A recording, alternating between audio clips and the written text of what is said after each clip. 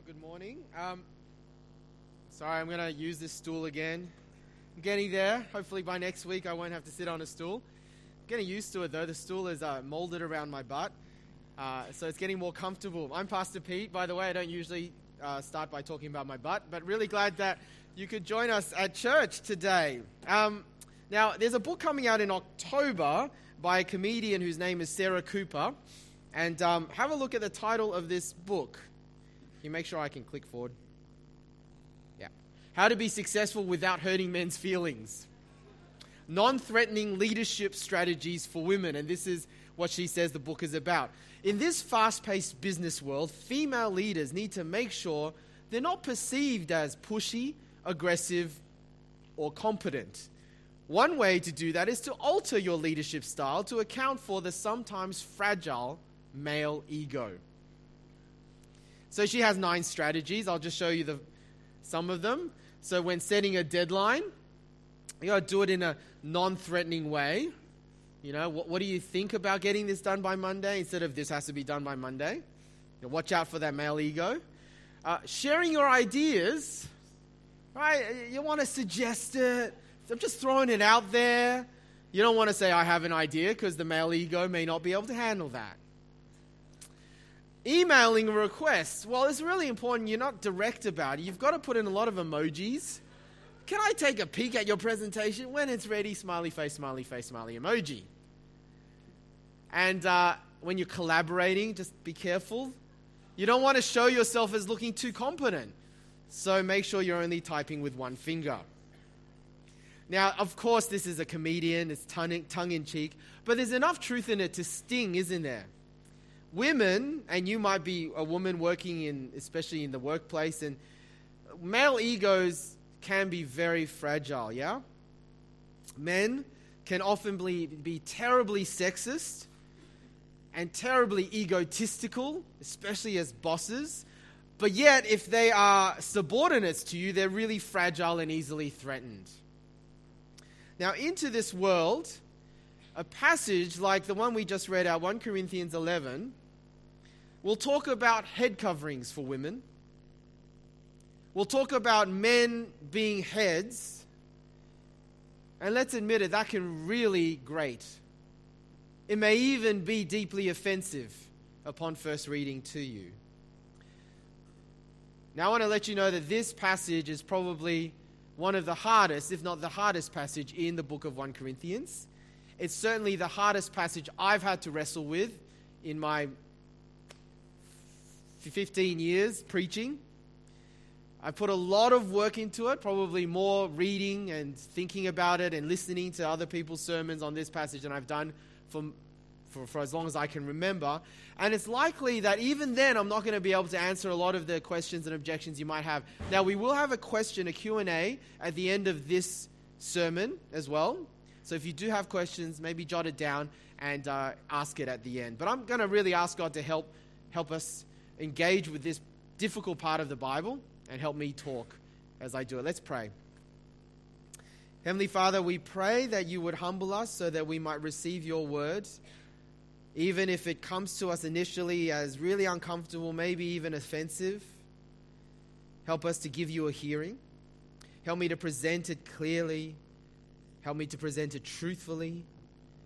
But most of all, we pray that we wouldn't leave here just feeling uncomfortable or just feeling like maybe some of our questions on this difficult passage has been intellectually answered. I pray, Father, that even through a difficult part of Scripture, you might be changing us through your word and by your Holy Spirit. In Jesus' name, amen. So you want to do 2 things today. One is you'll want to make sure the Bible is open. It's always a good idea when the preacher is preaching that your Bibles are open, because I don't want you to believe it because the preacher says so, because I say so. You want to be checking with Scripture. And secondly, today probably it'll be a good idea to have your outlines, because there's a bit of a logic to what I'm going through. Okay, let's go. Key foundations, let's begin with that before we even get into the passage. I want to firstly say how important it is that we remember what our view of the Bible is. What is this book, 66 books, collection we call the Bible? Our view of the Bible here at Southwest is Jesus' view of the Bible. which means that we believe this is God's own inspired word. All right? And it comes to us, God gives us his word because he loves us. That is key foundation number one. God loves us, and he wants us to know him, and he wants what's best for us. He made us, he created us, he knows what's best for us. And that includes things that we might find hard to understand and hard to accept. If you think about it, if the God we worship never says anything that challenges us, makes us uncomfortable, then there's a chance we're just worshiping ourselves. Isn't that true? Now, 1 Corinthians 11, this passage, I'll tell you what, it'd be much easier if we just skipped over it. It's just 14 verses. Can accidentally skip over it. That'd be easier. I could have put it on that Sunday between Christmas and New Year's when no one's here anyway.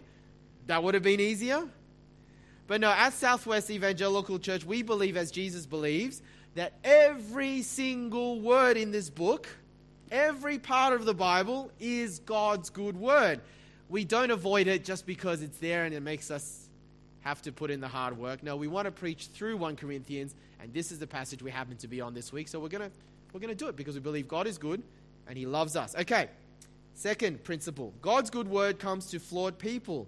Now, we're going to find that God's good word is going to come to us. And it's going to be hard sometimes because we are human. We're flawed in lots of ways. Firstly, we're flawed in that we're limited.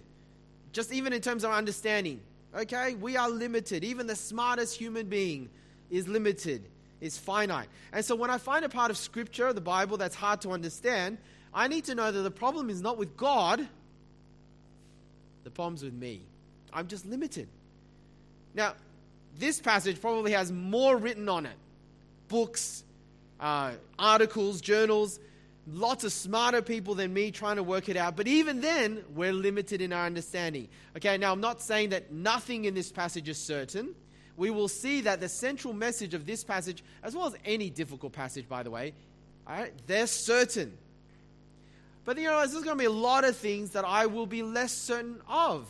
Other than the central certain bits, there's going to be stuff that I'll be happy to say, look, I'm just not sure. And it's okay to admit that sometimes because we're limited. All right? But you know what? More than just us being flawed in our understanding, we human beings live in a world where the world is affected as well as we are affected by this thing called sin. That's really important to remember in a passage like this because here's the thing. There is a real possibility in a group this size, more than likely, that even as those words were being read out, that is bringing up real pain for you personally because you've been sinned against. Now, passages like this get misapplied, it gets misunderstood by churches or Christians, and particularly Christian men, and is sometimes used to justify abuse, terrible abuse. And you might be feeling that this morning. And if that's you, we want to mourn with you, grieve with you because it shouldn't have happened. Abuse is wrong. We want to walk with you, and we want to listen to you. And it may be that you need to have some time to talk with myself or one of the elders or pastors. It may be that you need to actually talk to the police because what's done currently even that you're enduring is illegal and wrong and is sinful. And at Southwest, we want to just affirm that abuse of any kind, domestic family violence especially, is unacceptable. And it can never be justified by the Bible because God is not abusive. God is a loving Father who gives us His good word, and His good word, when it's read and applied properly, should never give rise to abuse. Okay, so let me say that right at the outset. Next thing to remember, though, is that God's unchanging word comes to changing cultures. This book, the Bible, is not like the Quran. It's not like the Book of Mormon. It's not just dropped out of the sky, dictated to one person, so that culture, context, human authors don't really matter. That's true of the Quran. It's true of the Book of Mormon. It's not true of the Bible. The Bible comes to real people in real time. We've been seeing it all throughout 1 Corinthians, right? This is a real letter written by a real person who existed, Paul, to a real church that existed in Corinth, in modern Greece, in a particular time around the 50s AD, about 2 decades after Jesus died. All right, so God's word is unchanging, but it does come to changing cultures. And so we will see in this passage both the unchanging word that transcends culture, that is, it's for all people everywhere, all time. It goes beyond culture. But we will also see applications that are culture bound, that will need to be adapted across changing human cultures and changing circumstances. Unchanging as well as changing. Unchanging core, changing applications. That's an important distinction. And we'll come to that later on. But how do we know, maybe your question, how do we know which is which? Do we just cherry pick which bits that we like, that we say, well, that's changing, because we don't like those bits. The unchanging bits, the bits we do like. How do we know? Well, here's a clue. Whenever you come to a part of Scripture, you're thinking, what is unchanging, what is changing? Look to the reasons given, the line of reasoning, okay? It's here in 1 Corinthians. Both different lines of reasoning are here. When there is an appeal in the logic or the reasoning to the Old Testament Scripture, and especially to the creation order, how God made the world, how He made the world from our earliest human ancestors before there were such things as culture, race, languages. If it's appealing to that, especially if it's creation, even before sin entered the world, right? Genesis chapters 1 and 2, when you see it appealing to those things, they are transcultural for all people at all time. But when there is a reason or appeal to custom or social situations that's very specific to their time, then it's likely to be more culture bound. You'll see in this chapter there's both. Right? That's often how you can shortcut to make the decision which is which. All right, so let's go. Point number 2, let's firstly tackle what is in this passage, the unchanging transcultural stuff, the truths. Let me give you a quick context. If you haven't been with us in 1 Corinthians, and by the way, if you've come and join us today, this is, like, you're really going to get into some hard work, okay? And I hope you'll still stick with it. And if you've come to Rice last night, so glad you could come back and join our church and visit our church. But this is going to be very unlike Rice was last night, okay? Anyway, quick context. But we like to do hard work on the Bible because God made our brains and we want to engage our brains. Okay, quick context. Paul is dealing with very specific issues raised by this church in Corinth in the ancient world. We saw starting with chapter 7, issues like marriage came up. Chapter 8, right, food sacrificed to idols. Now, chapter 11 is part of a whole section of chapters 8, 9, 10, all the way 12, 13, 14, right? So starting from chapter 8 all the way to chapter 14, and really the kind of collection of all the issues dealt with have to do with worship, right? Worship, giving God His due honor personally, but particularly as a church. So have a look at verse 2. Let's have a look at it again. This is how this passage kicks off. Paul starts with praising them, right? They're not doing anything wrong. This is great. He's saying, you're doing well here. I praise you for remembering me in everything and for holding to the traditions just as I passed them to you. But I want you to realize that the head of every man is Christ, and the head of the woman is man, and the head of Christ is God. Now, verse 3, we're actually going to spend all of point 2 on, because everything hangs on this one verse. If you understand verse 3, everything will follow.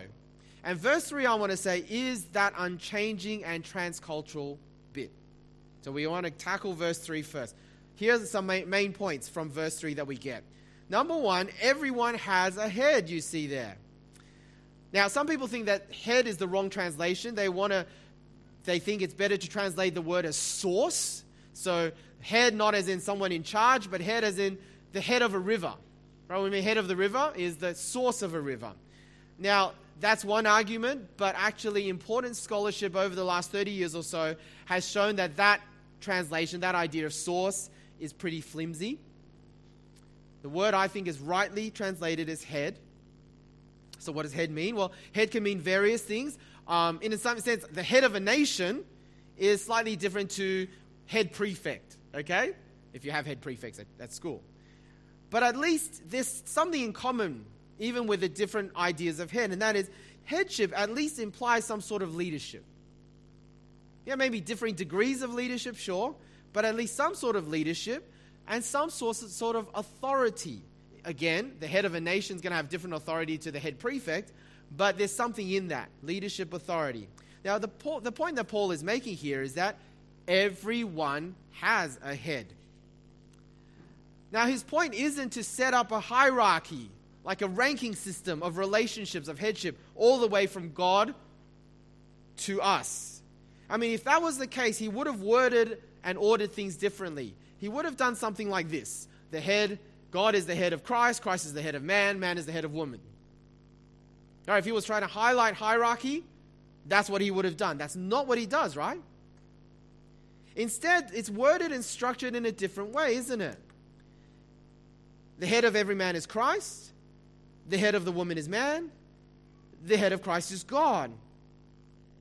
And it's trying to highlight that main point under point 2a. That is, everyone, including Jesus, Christ, by the way, everyone has a head. The only one that doesn't have the head is God the Father. But everyone, man, woman, even Christ has a head. That's what it's trying to, not hierarchy, right, from all the way from the top down, but the fact that everyone has a head. So what does Paul mean when he says that the head of the woman is man? I don't think we have an issue with the head of man is Christ. Don't think we have an issue with the head of Christ is God. The real clincher is going to be the middle one, right? So what does Paul mean by that? Well, I reckon it's helpful maybe to talk about what he doesn't mean. So what doesn't Paul mean? Number one, Paul does not mean that the head of women in general is men in general. You got that? Important point. He's not saying the head of women in general is men in general, because that would mean that simply by virtue of you being female, no matter what context, whether we're talking about the family or the church or the workplace, that men, by virtue of them being male, have to be your heads. So if you're in the family and you have a younger brother, he is still your head. If you're a woman employee, you should never be a manager or CEO, because the men should be CEOs and managers, and only men should be presidents, kings, and prime ministers. That's what would it mean if we say that the head of every woman is every man in general. Yeah? That's not what Paul is talking about. Here he's primarily talking about the marriage relationship. Okay? The marriage relationship, because here's the thing. The word woman and the word man, same words in the original. The New Testament was written in Greek. Same word as wife and husband. And when they're paired together like that in the New Testament, like it's here, it's almost always primarily talking about the wife and husband relationship. And when it's paired together like this, like here, and the issue or topic is about headship and roles, it's always, not almost always, it's always about the wife and the husband. So for example, Ephesians 5, don't have to look it up, Colossians 3, right? Same words for man, woman, wife, husband, wife. When in that context, it's always talking about the husband and the wife. And also, and probably more importantly, okay, so you got that point? He's not talking about women in general, headed by men in general, or every specific woman, no matter what context, headed by every specific man, no matter what context. He's talking about primarily husband and wife, family. Second, more importantly, what he doesn't mean is a headship that means inequality. And especially a headship in our context where people have been abused or maybe currently being abused by those in authority, especially statistically more likely to be by the men, by the husbands. It doesn't mean a headship that should be at all in any sense open to abuse. Now, why do I say that? Well, point 2b, it's because this is all structured to highlight one key thing. See, for both wives in their role and husbands in their role, Jesus is everyone's reference point. Did you notice that? Jesus is everyone's reference point. How is the husband supposed to be head of the wife? Well, it's as Jesus is head of the man. Yeah? So how are wives to be headed by their husbands? As Jesus is headed by God the Father. Jesus is the reference point for both the man or the husband and the woman or the wife. And that's why you cannot say that the head is greater in worth or in being, that there's some sort of inequality in terms of actual core, because Jesus, his head is God the Father, but we know from the Bible and our understanding of God being three persons in one Trinity is that God the Son is fully equal with God the Father in terms of being God. There's no inequality there, you see. Jesus Christ can be headed by God the Father and yet be fully equal with God. So you cannot say that if there is husband-wife headship, that somehow the husband is greater in worth or being. You see that? So Jesus is everyone's reference point. So how does Jesus model both headship as well as modeling someone who is headed by someone and honoring someone else's headship? Well, a great passage to look at is this. Philippians chapter 2. It says, in your relationships with one another, have the same mindset as Christ Jesus, who, being in very nature God, did not consider equality with God something to be used to his own advantage. Rather, he made himself nothing by taking the very nature of a servant, the word there is slave, being made in human likeness and being found in appearance as a man, he humbled himself by becoming obedient to, sorry, it's got cut off, but it's only a few more words, by becoming obedient to death, even death on a cross.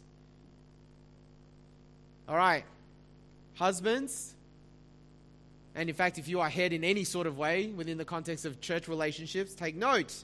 You are to be head like Jesus is the head. Jesus, who is head over the universe. He is in very nature God.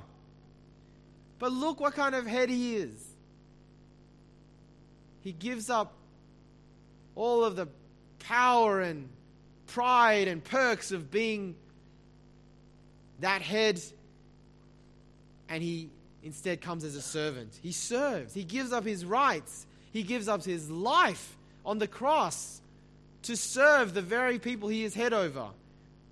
He dies for them. Now, if you're not yet a follower of Jesus, if you're not yet a Christian, don't miss this, okay? Everything else today is, someone's going to go over your head. That's fine. But concentrate now, because this is the important bit for you. If you're not yet a follower of Jesus, this is the important bit. Do you know Jesus? Do you know him personally? Because he is your God who came to serve you. He came to die for you, for your sins. And if you trust in him today, you can receive forgiveness and eternal life. That's really the important bit. But if you are a Christian, especially if you are a Christian husband, how could you possibly conclude that headship is that domineering, authoritarian, threatening, strong-arming, or anything close to abuse type headship? You cannot, right? Not if your reference point is Jesus, because this is the complete opposite of abuse, isn't it? So wives, what does it mean to have husbands as your head? Well, again, Jesus is our reference point. Now, Philippians 2 also highlights this. Because without being anything less in worth or power or divinity than God the Father, you see why did Jesus become a man? Yes, it's to save us, but he also, the Bible says, he joyfully went to the cross. He obeyed his head, God the Father. It was a mission of God the Father sending God the Son, and the Son saying, yes, I will do that because I love you and I want to do what honors you. And so he goes all the way to the cross. Now, was that easy for Jesus? No, it wasn't. You know that the night before he went to the cross, he is in the Garden of Gethsemane, and he says to God the Father, his head, he says, I don't want to do this. I don't want to do this at all. It's going to really, really hurt. And he's not just talking about crucifixion. He's talking about going to hell on the cross. And he pleads with God, the Father, if it's at all possible, take it away from me. But then he ends saying, yet not my will, but yours be done. Do you see? Even as he is headed by God, the Father, he makes his case, but then he willingly and joyfully trusts his Father out of love. And that's the model for wives. Now, even with the, clarification that I've given about what it doesn't mean, it still is likely to be uncomfortable for some. But this idea of male-female relationships played out in marriage, in the home, this is a consistent teaching of the Bible, that there is a husband headship in the marriage home, but it is a headship modeled on Jesus. Yeah? That is in the Bible and it's consistent. Now, again, please raise it at question time if you want to raise it up or push back. But let me just apply this for a moment. This is a challenge to both husbands and wives in different ways. So firstly, husbands. Or those of you who want to be husbands one day. I think husbands can fail to be like Jesus in their headship of their wives in two opposite but equally sinful ways. They both start with A. One is abuse. The other is abdication. Sorry, it's a big word, but I wanted it to start with A. You can abuse your headship by being domineering, controlling, selfish and inconsiderate, belittling, angry, manipulative, violent, you know the list. You can abuse it. And if you've done that, if you're doing that, husbands, to the precious wife that God has entrusted to you to love and serve as Jesus loves and serves his church, then may I urge you to repent.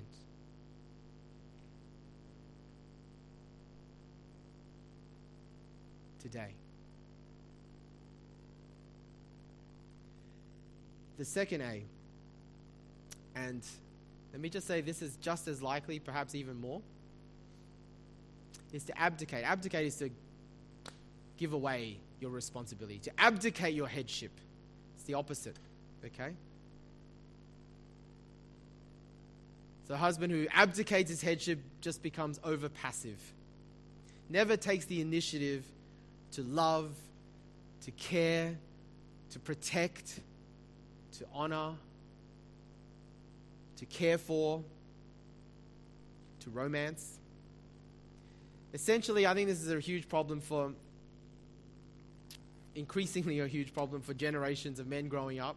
This is why Jordan Peterson, if you've heard of that internet sensation, why he has a book that everyone loves, young men especially, because you are a generation of man babies. Men who are unwilling and don't even know how to take responsibility over your own lives, much less the life of a future wife or children entrusted to you. You just don't take any responsibility. Your wives are frustrated. They would just love for you to step up, take the lead. If you're a Christian husband, are you leaving your wife to think about how your family is growing in the Lord? Are you leaving your wife to do all of the Christian education of the home? Do your kids even know that you're a Christian? Do you care? Because you're abdicating your headship. And that is just as bad, even if the results aren't as apparent. So men, if you want to be a husband, if you are a husband, be careful of abuse. Yes, no excuses for that. But we need to equally call out abdication. And if that is you, repent today. And by the way, in both, get help if you need. How about wives? for those wanting to be wives, you can fail to be Christ-like in your role. Again, with two opposite but equally sinful ways. They don't all start with A, but you'll get what I mean. It's active and passive. In that you can be actively undermining the headship of your husband. Actively undermining by being domineering, by being controlling, by being inconsiderate and selfish, by being manipulative, maybe even by being violent. Oh, by the way, that looks a lot like abusive headship, doesn't it? It's because it's the same. But more likely, wives, you could be passively undermining. And it's often going to be with your words. Your words are your most powerful weapon. By nagging, by putting them down, by disrespecting, belittling him with your words to him, with your words about him as you talk about him to others. Overcritical. He never feels like you trust him. He always feels like you expect him to fail anyway, so why does he even... That's passive. Is that you? Because if it is you, repent today. All right, it's a long point, but again, this is the transcultural point. Everyone has a head. Your reference point is Jesus. Lastly, honor your head in public worship. That's really the guts of what this passage is going to apply. Everyone has a head. Honor your head in public worship. Now here we're going to move from the transcultural to the cultural. We're going to move to point 3 now. You see, wives can honor or dishonor their heads, that is their husbands, by what they wear and don't wear. We'll come to that.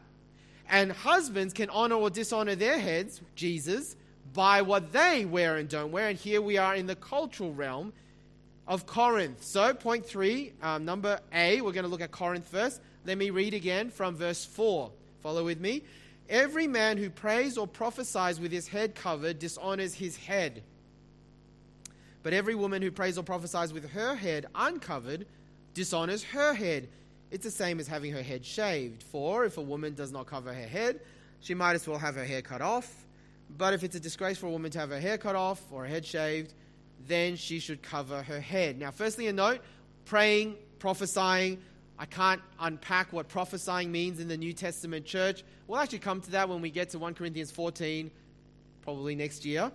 But likely, together it means some sort of upfront ministry in the assembly, okay, in the Christian gathering, in church. Leading in prayer, not just praying on your own. Leading in prayer, speaking or applying God's word to the congregation. We'll just call that prophesying for a moment.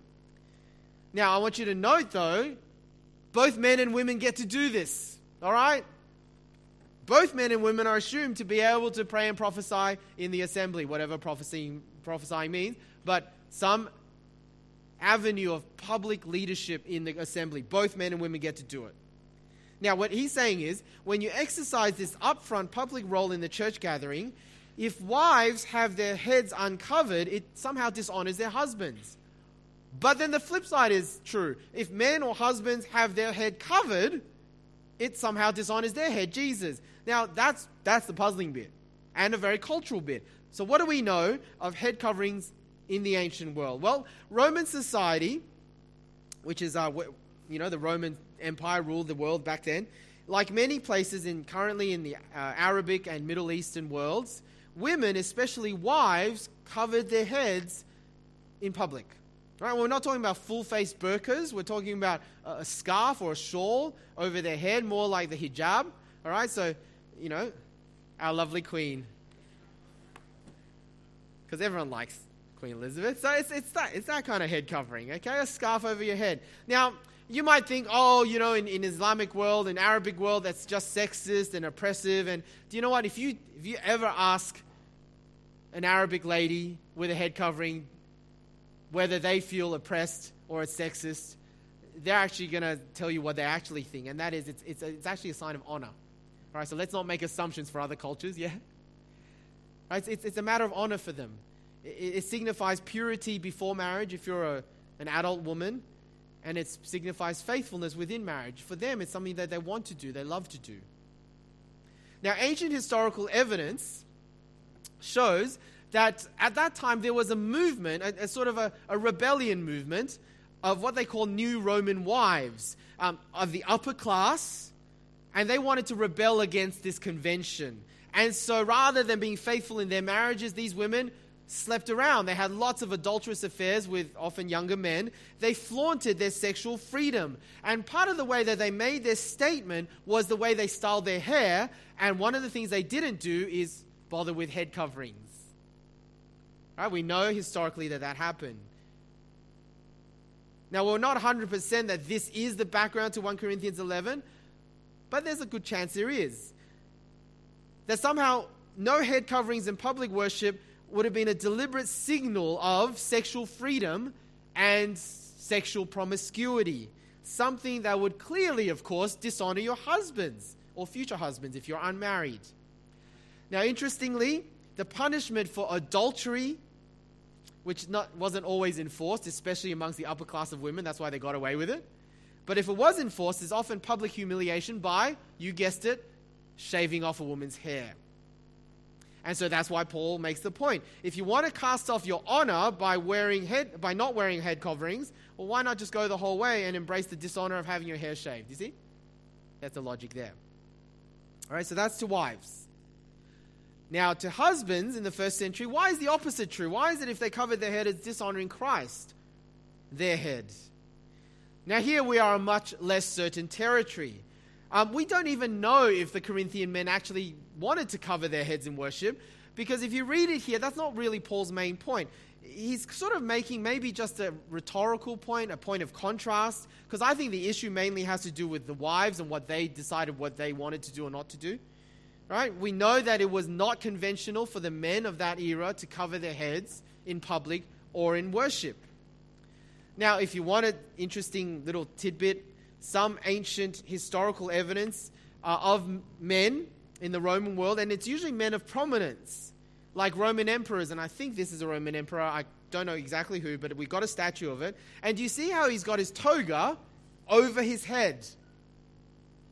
Now, there's evidence that when they did that, they did it in pagan temple offerings of prayer and worship, and they did it so that they could highlight how important and pious and great they were. So they covered their heads with their togas to say, hey, look at me, I'm so awesome. I'm so pious.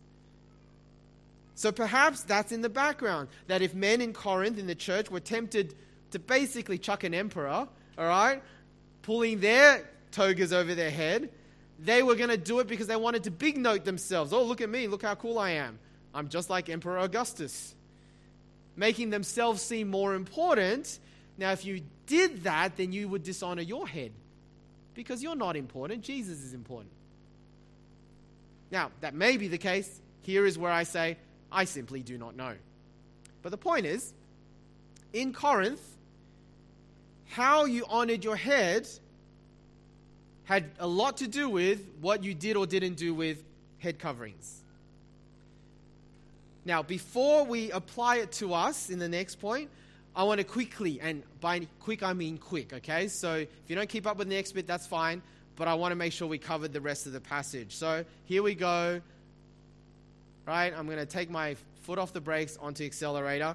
The rest of the passage, Paul will give two arguments or two reasons. The first is from creation, the second from convention. Verses 7 to 11 on creation, 13 to 16 from convention. So first the argument from creation, verse 7. A man ought not to cover his head, since he is the image and glory of God. But woman is the glory of man. For man did not come from woman, but woman from man. Neither was man created for woman, but woman for man. It is for this reason that a woman ought to have authority over her head because of the angels. Nevertheless, in the Lord, woman is not independent of man, nor is man independent of woman. For as a woman came from man, so also man is born of woman, but everything comes from God. I told you we'd go quick. Okay, here is why I say verse 3, headship idea is transcultural, because really these verses unpack the ideas of verse 3 about headship, and he appeals to, you'll notice, Genesis chapters 1 and 2, and its account of creation. The first two chapters of the Bible, we won't have time to read it, but this is the blueprint of all creation before sin entered the world, and that's why I say the idea of headship applies transculturally. A few tricky bits here. 3 questions you might have. Let's go through them quickly. Number 1, is Paul saying here that women are not or are less than men as image bearers of God? Seems to be implied, right? From verse 7. The answer is no. He's not saying women are not in the image of God, because clearly the bit he's drawing from, we don't look it up, but in Genesis chapter 1, 26 and 27, it says that humanity, mankind together, male and female, are created in God's image. I think what he's doing here is particularly emphasizing the order of creation in Genesis chapter 2. In Genesis 2, we get in the Garden of Eden, Adam first, Eve second. So Adam was created by God as the first human, Eve created by God out of Adam as a complement to him, and I think he's reflecting on that order there. Right? He's not saying from silence that Eve is not in the image of God. He's emphasizing order. Second puzzle you might be wondering about, does verse 9, women created for man, isn't that open to abuse? And it certainly would be. But here I think is a translation issue. It's actually better translated as, neither was man created because of woman. It shouldn't be for, it should be because of. In fact, if you study Greek in first year of Bible college, you'll know that that particular preposition form you can actually more likely, most of the time you translate as because of. All right? Neither was man created because of woman, but woman because of man. Again, it's reflecting on Genesis 2. God makes Eve after making Adam for a purpose, that is to complement and complete humanity. It's because of the man that God made the woman. Right? It's not about open to abuse. She was made for him, as if he gets to use her as a tool or something like that. No, that's the wrong translation. Number 3, of course, everyone's wondering, what are the angels doing there in verse 10, yeah? I'm not really sure. 2 possibilities. Number 1, angelic beings, so angels in heaven, are somehow witnesses of what's happening on earth, particularly our worship on earth. So we honor God and we honor his heavenly company by what we do in public worship, because they witness us. That's one possibility. Second possibility, we're talking about human messengers. Same word for angel is the word messenger. So perhaps what happens in the Corinthian church can bring public dishonor if and when human messengers or representatives from other churches, or perhaps even from the secular authorities, comes and joins in the worship. If you muck up here, you're going to dishonor what you do in the assembly in the eyes of others, human messengers. Take your pick. All right? Okay, argument from creation. Number 2, he gives a reason argument from convention. Verse 13, rest of the passage, he says, judge for yourselves. That's a hint. We're arguing from convention here. Is it proper for a woman to pray to God with her head uncovered? Does not the very nature of things teach her that a man has long hair, it is a disgrace to him? But if a woman has long hair, it's to her glory.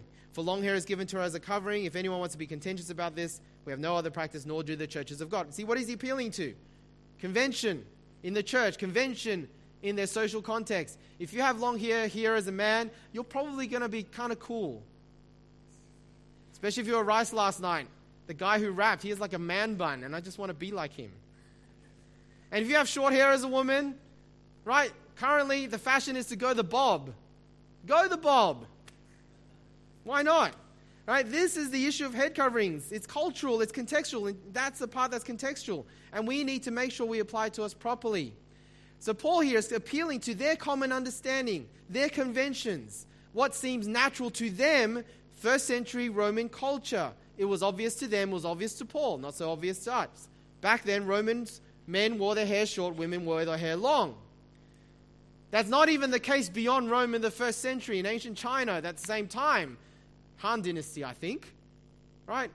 Men probably had long hair, right? Different convention, different marks of gender difference in different societies. All right, last point. Let me summarize. What is transcultural? Remember, primarily, it's what I said in point 2. Transcultural, all people, all time. Everyone has a head. Everyone's reference is Jesus, and we are to honor our heads in public worship. There is a secondary transcultural bit that I didn't make too much of, but you could probably say from this passage, the secondary transcultural bit is there is a real difference. Okay, this is just assumed. There is a real difference between men and women. Really, there is. And it ought to be reflected in culturally appropriate ways. Now, I make that point, which I wouldn't have had to make a long time ago, because we do have non-binary gender theory and all that kind of stuff. Can I just say, and this is not the time to deal with it, please ask in question time, but the whole non-binary gender thing, and I know some people have really suffered because of it, and that's not an excuse for it, but that's what happens when arts faculties take over science faculties. I'm an arts student. I love the social science. But you know what? There's no scientific basis for non-binary gender theory. There just isn't. All right? There just isn't. It's what happens when arts faculties take over. And they shouldn't, because the science is not behind it. Let me just leave it there. All right? There are real differences. But that's secondary. It's assumed. So how are we to apply this in our culture? Let me slow down now. Take a breath. You ready? Okay. I'm just leaving you hanging. Let me put it simply. I do not believe when applying to us, this is actually going to be about what we wear to church. Now, I've listened to a bunch of sermons, and men I respect preached on it, and they often will make the application from here that it's about maintaining male-female distinctions in dress that's culturally appropriate to us, and that would be one of their primary landing points, applications. I don't disagree that that is a good thing. Okay, I'm not saying everyone should cross-dress next week. No, I'm not saying that. But I actually think that's taking the secondary transcultural truth and ignoring the primary. The primary one, remember, is how do you express honoring your respective heads? That's the primary one. For the Corinthians, yes, it was about what they wore, head coverings. For us, I just don't think I don't think it's at all about what we wear. Do you? That it's somehow attire related. What I wear here is going to, well, how we do it is going to dishonor our heads. You see, I think for us, it's going to be primarily about our words and our actions, is it not? If you think about it, if you have an opportunity to lead or speak from up front, like what Johnny is doing or what Manlock did, you need to honor your head. And here is actually, we can widen our application, can't we? Beyond just husbands and wives, beyond just gender-based headship. Because here in church, there are lots of relationships that are based on headship. And if you have a head, giving them and displaying due honor. Yes, it is wives to husbands, yes, but it's also children to parents. It's also younger to older. It's also members to your church pastors and elders, do you see? And your leaders. And so how can we, in our words, especially from church, if you're doing something up front, how can we bring honor and not dishonor to those who are our heads? That is the question. I just don't think it's primarily about what we wear. Now, you got to remember, even those who are heads, we have heads too. So husbands, you're not the ultimate head. Jesus is your head. And in fact, in church, most husbands, most of you, will have pastors and elders and leaders as your heads. And even pastors and elders like me, we have our heads. It's ultimately Jesus. In my words and actions, I've got to make sure I don't dishonor him by making myself seem like Jesus to you. Do you see what I mean? So that's the better question. How can husbands, church leaders, pastors, elders also honor and not dishonor their heads? Now, how is that going to be worked out? I've run out of time. But here's the thing. Is it going to be dress related? Probably not. Primarily actions and words. Let me pray, and then I'll get Johnny to come back up. Let's pray. Father God, we've looked through a pretty difficult part of your word, but your word is good and you love us. Help us even as we think about questions to ask. Help us to work out how we can get a handle of it, not so that we can just intellectually get it, but that we can honor you. And in this passage, honor the heads that you've placed over us. In Jesus' name, amen.